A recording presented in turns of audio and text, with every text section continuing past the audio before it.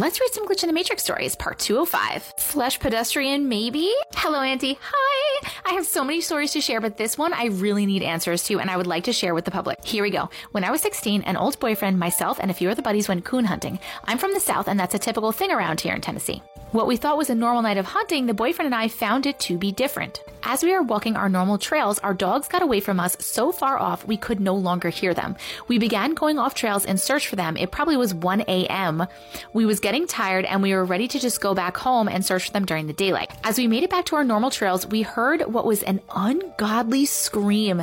I immediately grabbed my weapon. The boyfriend grabbed me, pulling out his weapon. We stood back to back, both with fear. The scream continued and kept getting louder. We both froze, and then he said, "Don't say a thing. Don't ask if they need help." We walked out of the trail back to back silently and found our other buddies. I was still in silence from the screams we heard, trying to figure out what was happening.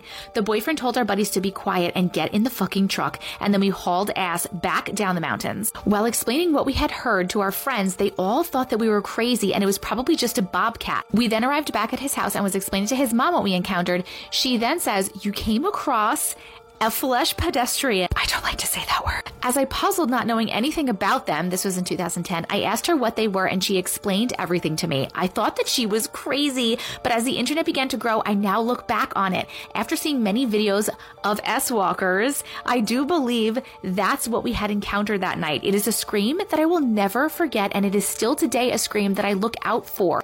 It's something I will never forget. The scream was dark. It sounded helpless and almost in a woman's tone. Very smart on your boyfriend to say not to answer it. Don't try to help it, just to ignore it and go. If you heard something, no, you didn't. Short Cast Club